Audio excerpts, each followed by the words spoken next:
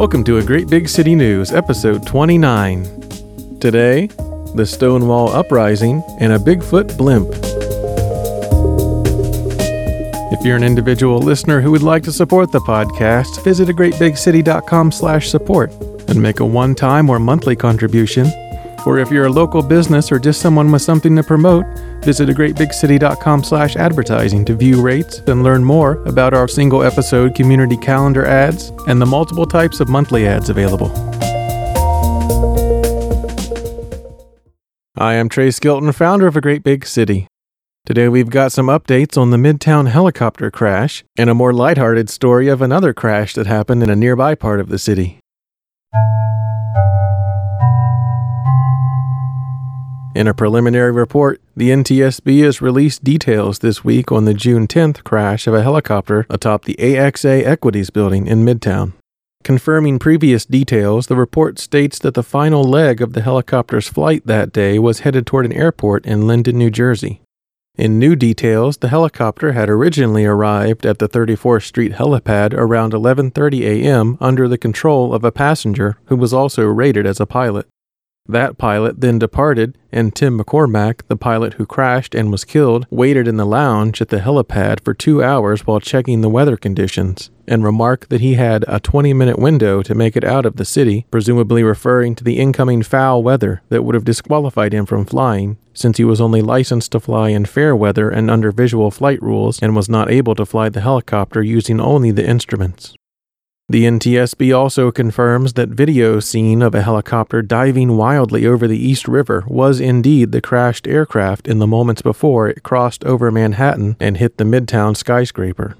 Although some debris was recovered at street level, thankfully most components of the aircraft were confined to the roof of the building and did not crash to the pavement below, as they did during the crash atop the Pan Am building near Grand Central Terminal, where a piece of the helicopter's blade crashed to the ground 1 block away from the building. This NTSB report does little more than confirm details speculated about during the initial days after the crash, and reinforces the fact that this was indeed a pilot who decided to take off in foul weather, lost his sense of direction due to his lack of training, and endangered millions of people below in the process.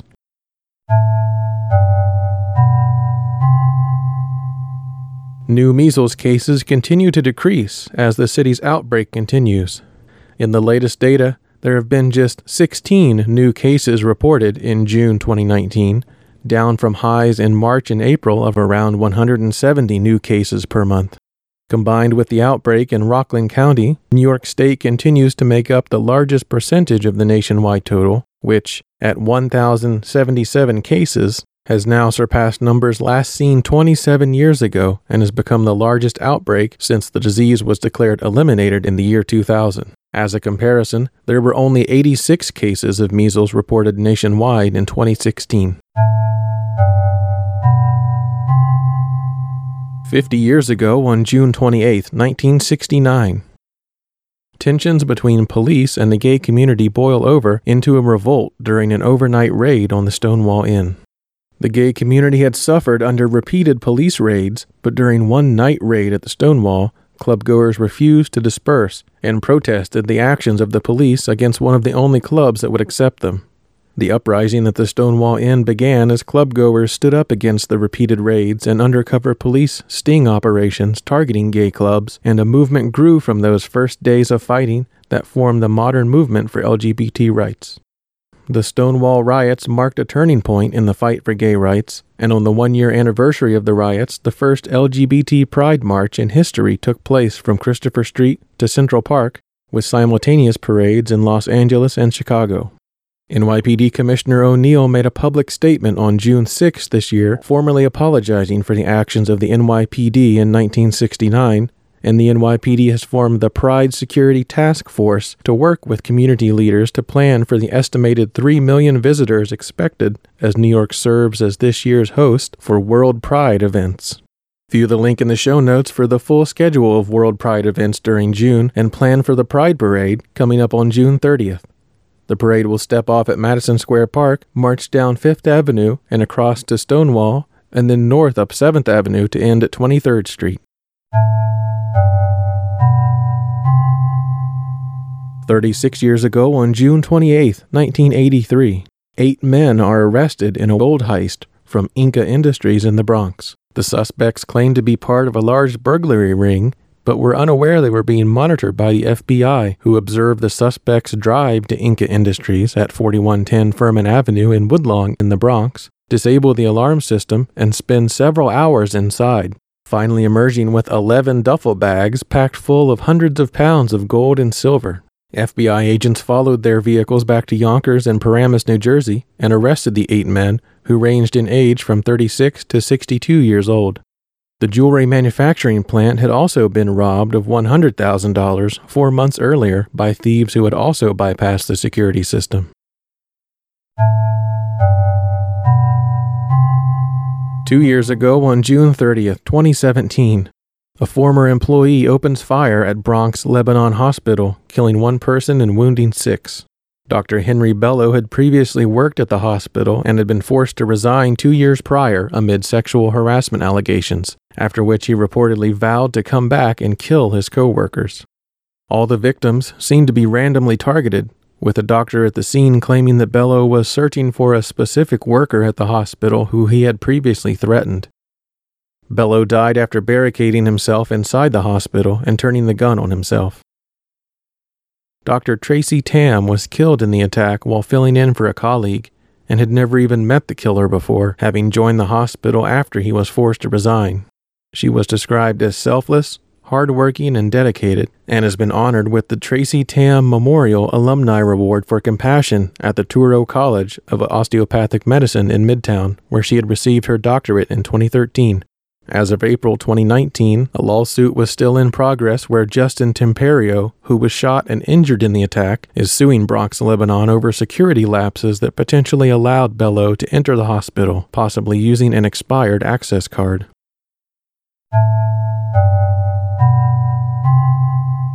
It's important to respect your elders, so a great big city extends a happy 100th birthday to the New York Daily News, first published on June 26, 1919. Then known as the Illustrated Daily News, it was a new paper unrelated to the previous New York Daily News that was published from 1855 to 1906. The Daily News became popular with riders of the subway as the smaller size of the paper was easier to manage on crowded trains. It was founded by a co-publisher of the Chicago Tribune and was based on the format of the London tabloid The Daily Mirror.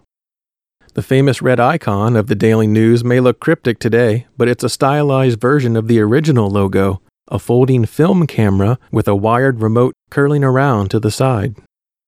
The dedication of the Daily News to being a paper focused on photography would continue into the era of television when the company founded a local television station broadcasting on Channel 11 using a clever nickname for photos, Pix, spelled WPIX for Pix 11 TV.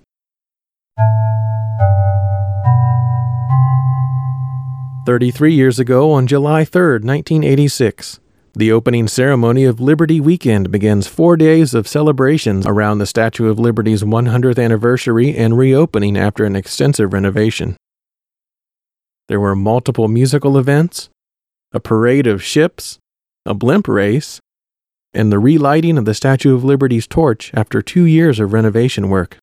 Many major performers and conductors were featured in concerts across the New York City area, including a night concert on July 5th in Central Park that attracted 800,000 attendees, becoming one of the largest audiences in history. The blimp race above the Hudson would be replicated 25 years later, in 2011, to coincide with the 125th anniversary of the Statue of Liberty. View the link in the show notes to see photos of the blimps that participated in that race. We've been talking about the helicopter that crashed into Midtown this year, but 26 years ago, on July 3, 1993, a much gentler crash occurred when the Pizza Hut blimp crashed into 410 West 53rd Street. An eyewitness described the 165-foot blimp deflating and dropping ballast sandbags as it attempted to avoid sinking down onto the buildings. I was on 48th Street. It was up in the air. All of a sudden, it exploded. Big air started coming out of the balloon and started to fall back. Didn't know where it was going. They were throwing sandbags out down on the street and all kinds of things. And I ran following it to this building. They tried to land it in the school, but it didn't happen.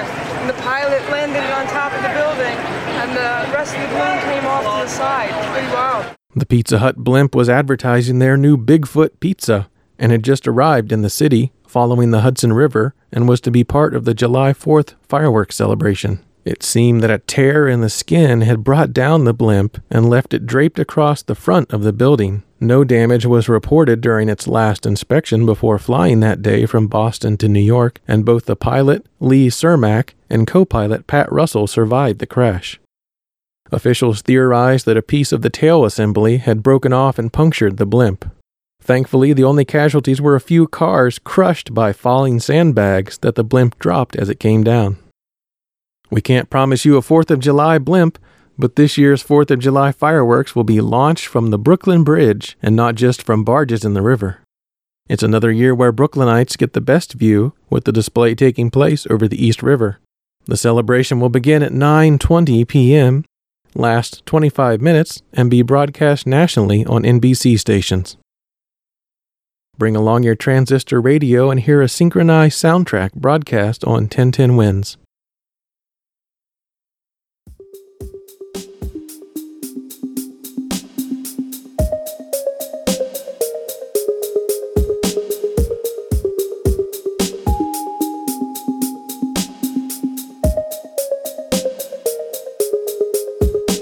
The Great Big City has been running a 24-hour news feed since 2010, but the AGBC News podcast is just getting started and we need your support. A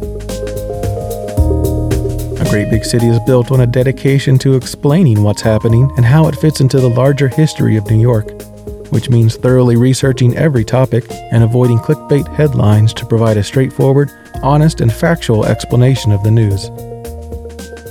Individuals can make a monthly or one-time contribution at agreatbigcity.com/support.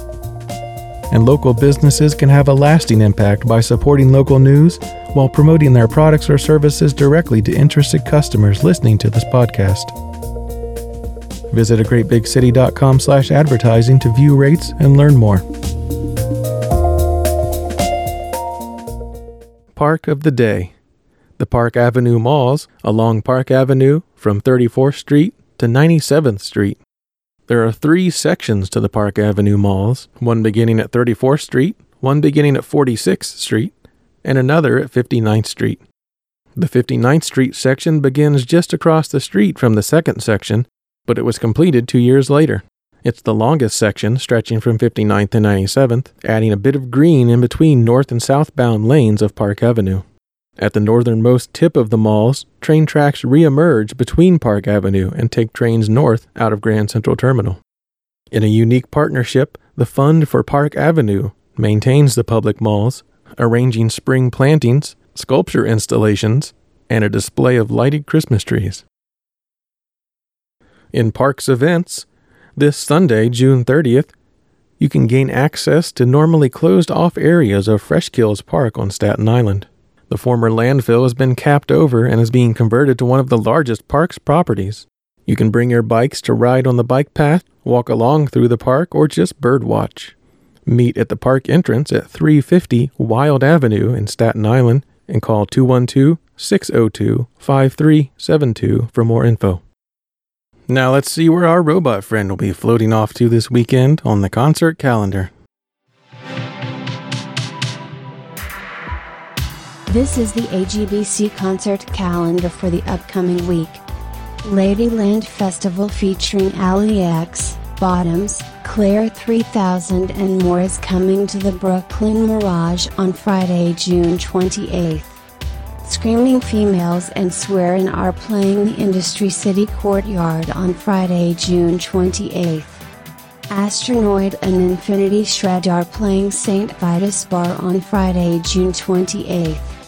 Liz Phair, Carolyn Rose, and Ted Leo and the Pharmacists are playing the Prospect Park Ben Shell on Saturday, June 29th. Reckless Eric is playing Union Pool on Sunday, June 30th. Lithics and the Ones are playing Union Pool on Sunday, June 30th.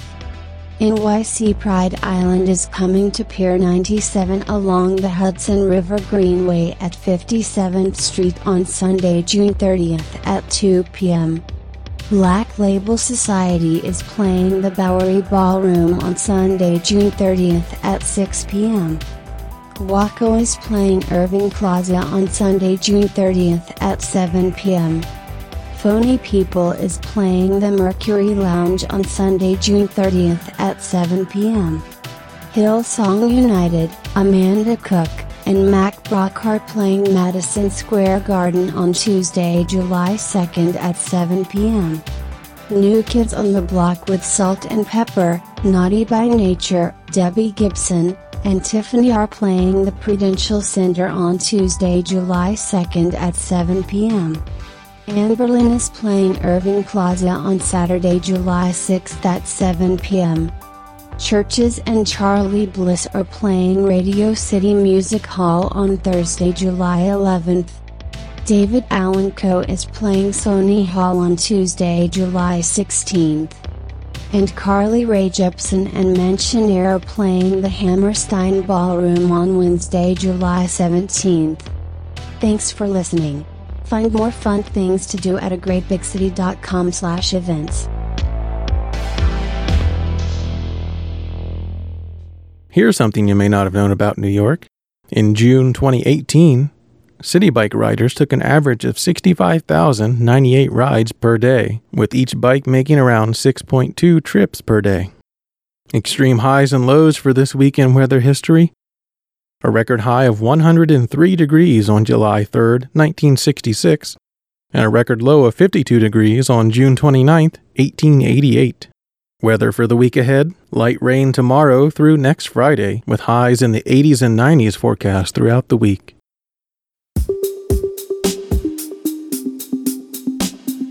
Thanks for listening to A Great Big City.